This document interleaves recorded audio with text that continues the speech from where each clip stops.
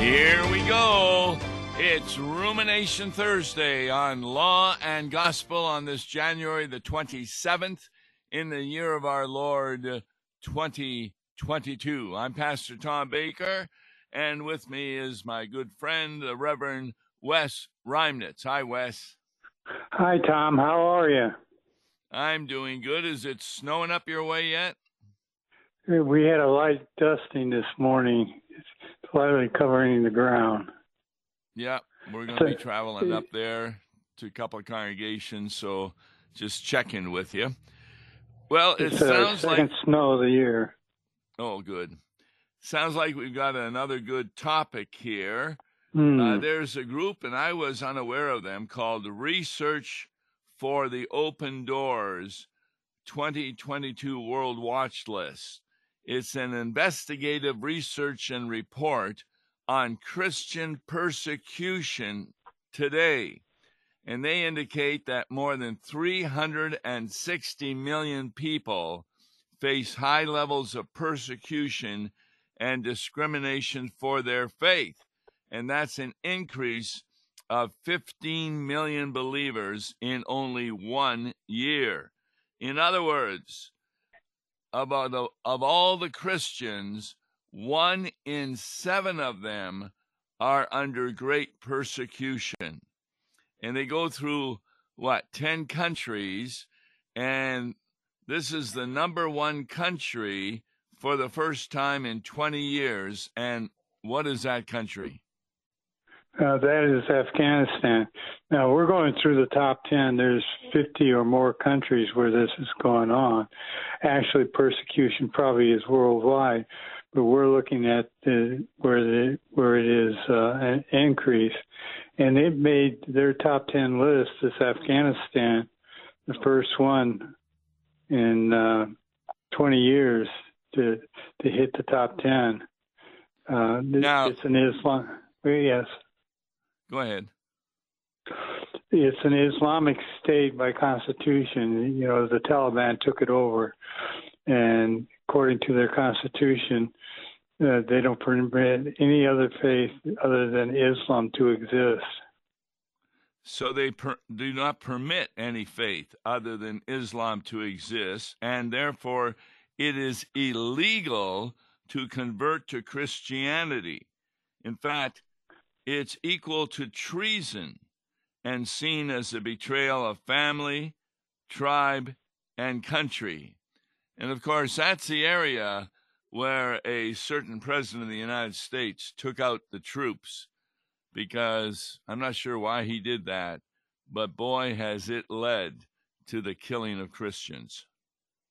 Yeah. We don't think about the aftermath of these things that happen. Christian soldiers going in there, or Christian entities spend time converting people to the faith, or what faith was there already, and then the Taliban takes over. I mean, one of the things we have to keep in mind is the Quran. Quran is the holy book of the Muslims, the Islam faith. The Quran talks about death to all infidels, and infidels to them are unbelievers that are not believers in Allah or the Islamic faith. Now, if that is part of the Quran, how come people are defending Muslims in the United States? Don't they believe that also?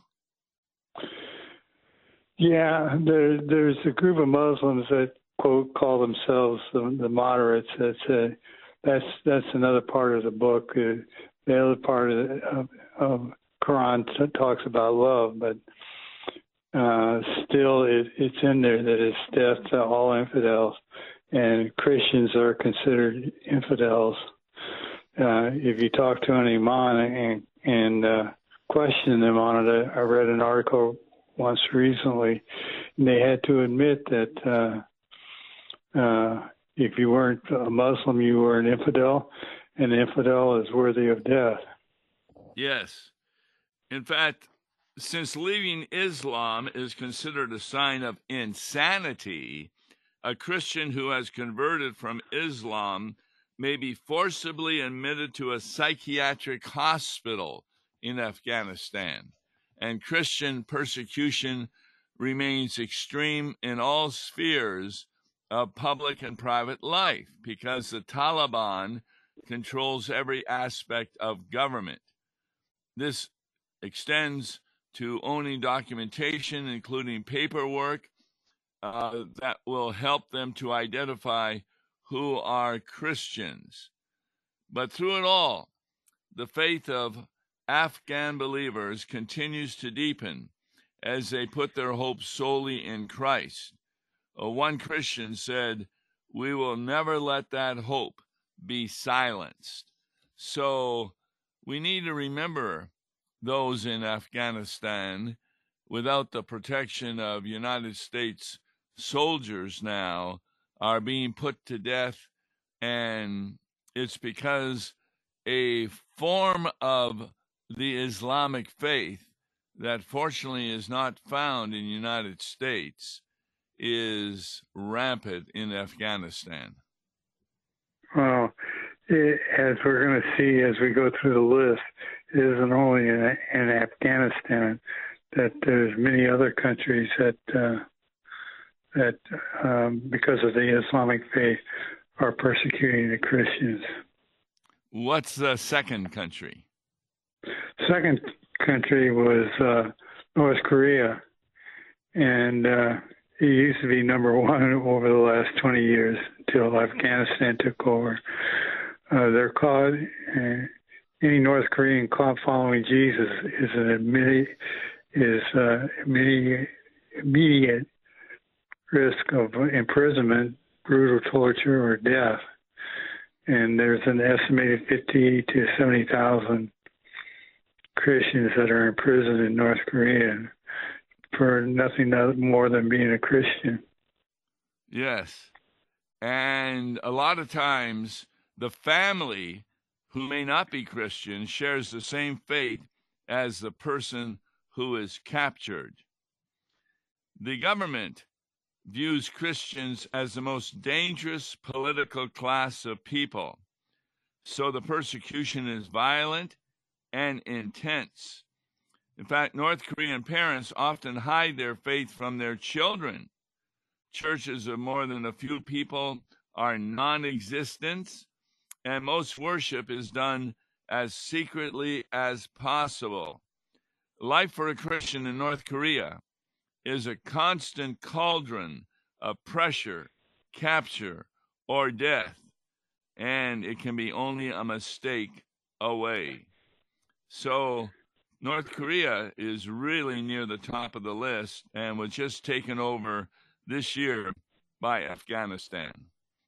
Right. You know, as you mentioned, all of that they do in private, kind of reminds you of some of the early Christians that they were forced underground to share the faith with one another during Roman time.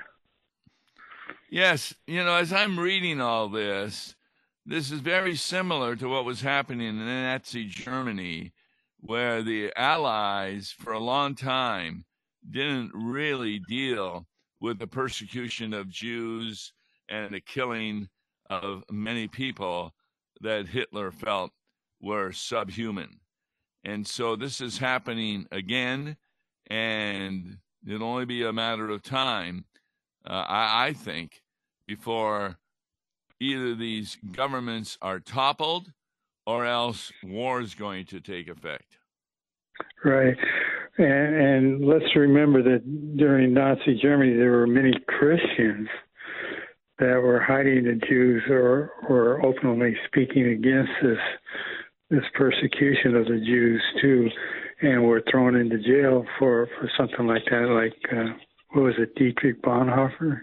Yes, but then there were a lot of pastors who didn't want to go against Hitler. They had this idea that, well, if he's the head of the government, we shouldn't be speaking out against him. And if we speak out against him, then fewer people will want to become a Christian when we are against him. So it's a good idea not to speak out against individuals like this.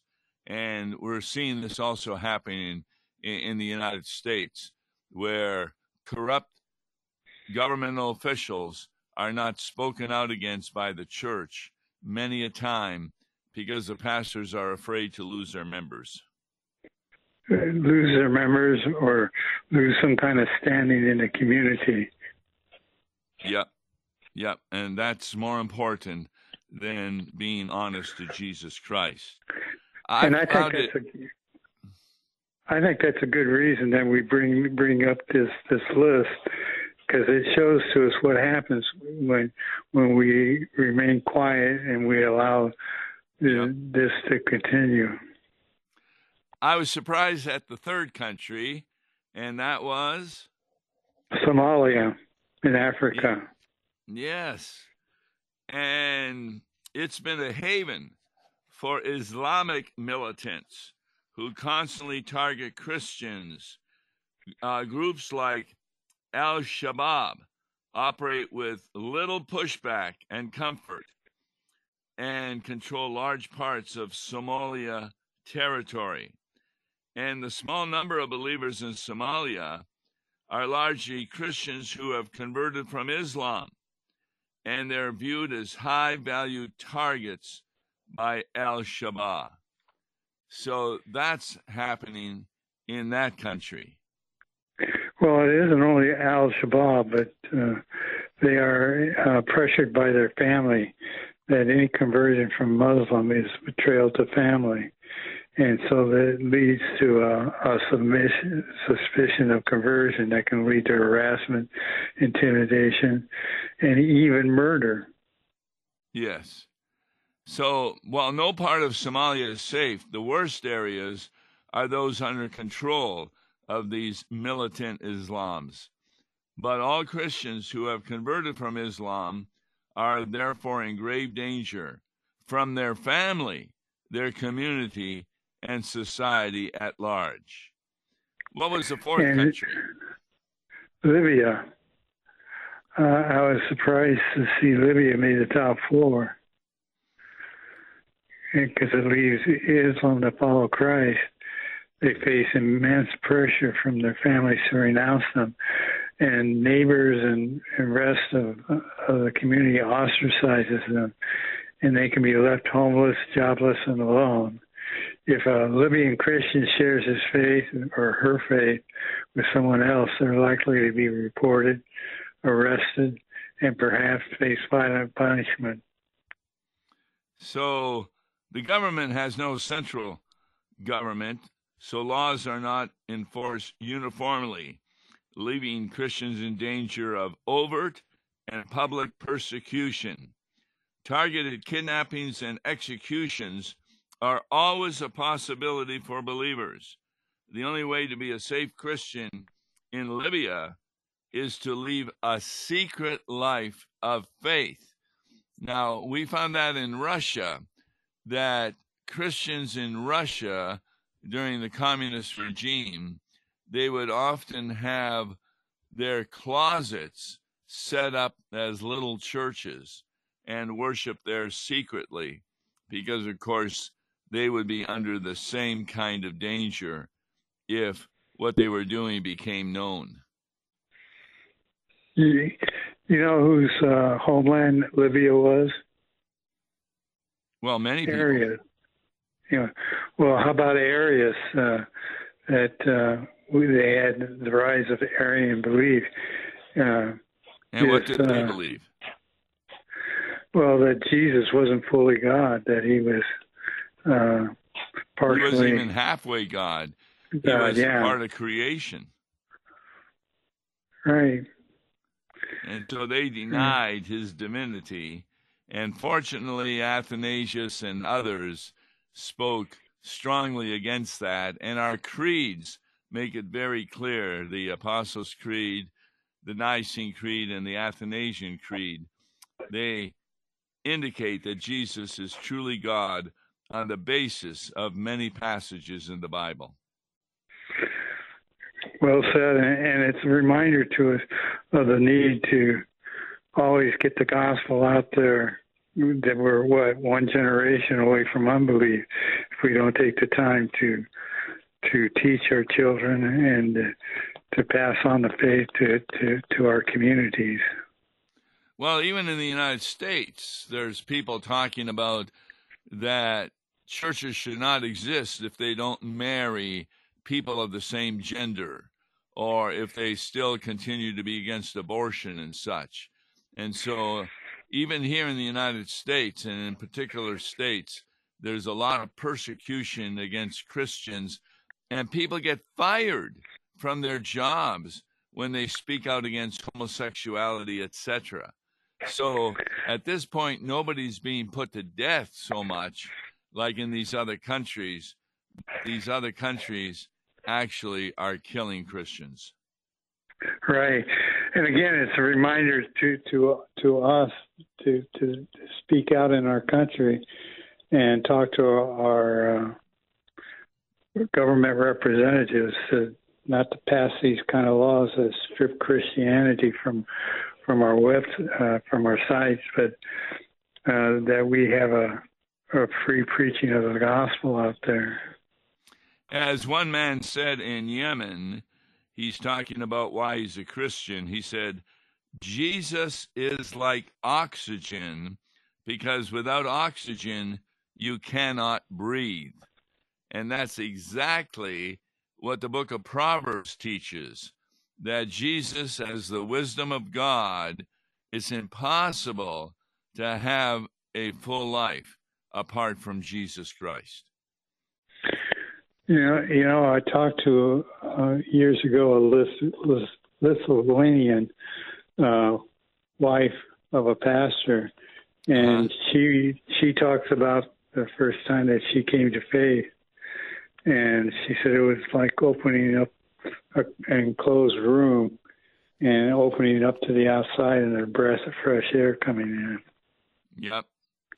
All right, what's the next country where people have to live out their faith in secret because conversion to Christianity is forbidden? That is Yemen, and Yemen is just south of Saudi Arabia as a country. Yes, and you have to recant your faith in Jesus. If people believe that you're a Christian, you can be arrested, interrogated for your faith, and face threats from both family and Islamic extremists who threaten apostates with death. So Yemen is another home to one of the greatest humanitarian crises in the world. But they're also vulnerable since emergency relief is mostly distributed through local Muslim leaders and mosques. And so with this disease going around the world, a lot of times Christians are discriminated against it, and if they're not considered to be a devout Muslim, they won't get help from the authorities. You know, and that is interesting, because in a Christian society, somewhat of our nation, we would never think about withholding aid to somebody of a different faith or no faith at all. That we would offer them food, shelter, and medicine. Yeah, we both have close relatives who are nurses, maybe knowing doctors. And can you imagine, before a nurse, you come to the hospital, you have a broken arm, and she asks you, well, are you a Christian or not? No. Yeah. That's just not a question that's asked. They immediately help with the broken arm, even if you got the broken arm when you were robbing a bank. Right. So the help is always there. It's back to this thing in the Quran. If you're an infidel, if you're not a believer in Allah and the Muslim faith. Now, the next country has been likened to Africa's North Korea. And what is that country? Eritrea? Yes, Eritrea. And where's that located? Well, I know it's in Africa, but I'm not sure where in Africa it's at. Right. Very good. And they continue to suffer extreme persecution, making it one of the hardest places in the world to follow Jesus. The government recognizes only 3 Christian denominations: Orthodox, Catholic, and Lutheran. And if you are not part of these groups, you are at risk of severe persecution at the hands of the state. Gatherings are raided, believers arrested, and it's really inhumane, the conditions that Christians go through in prison if they are not Orthodox, Catholic, and Lutheran. I didn't realize that Lutheran was one of the protected classes. Yeah, I didn't either. It makes you wonder, as we go through these persecutions, are they part of the martyrs that are mentioned in Revelation? Well, they would be. And when do we meet them each Sunday? In our worship service. Specifically? Well, communion, the angel and archangels and all company of heaven. Exactly. So even in Eritrea, where Lutherans, Catholics, and Orthodox are recognized, they're still vulnerable to everyday surveillance imposed by the state. Phone calls are monitored, and a network of citizens are tasked with spying on their neighbors. And it's interesting as we go through you're persecuted, you're subject to arrest, you're subject to beatings, you're subject to even death for doing nothing other than believing in Jesus. Yep. What is the country that's considered the most violent country for Christians? It's number 7. Oh, Nigeria. Yeah. I don't know if it talks about it here. Yeah, the Boko Haram. Yes. Want to eliminate Christian presence in Nigeria, and especially in northern Nigeria, where they're coming into Christian villages and killing the Christians and kidnapping the women. Yes. And Christians in some of those northern states also live under Sharia law, where they face discrimination and treatment as second-class citizens. So because of the violence, thousands of Christians are forced to live in formal or informal camps for internally displaced people. That's what they call them. And contributes to the vulnerability because people who have lost their home or loved ones are now refugees. All right, what's number 8? Pakistan. The Christians are considered second-class citizens and are discriminated against in every aspect of life. The church leaders can be arrested if they don't abide by the authorities' wishes. These arrests act as warnings to the Christian minority and intimidates them.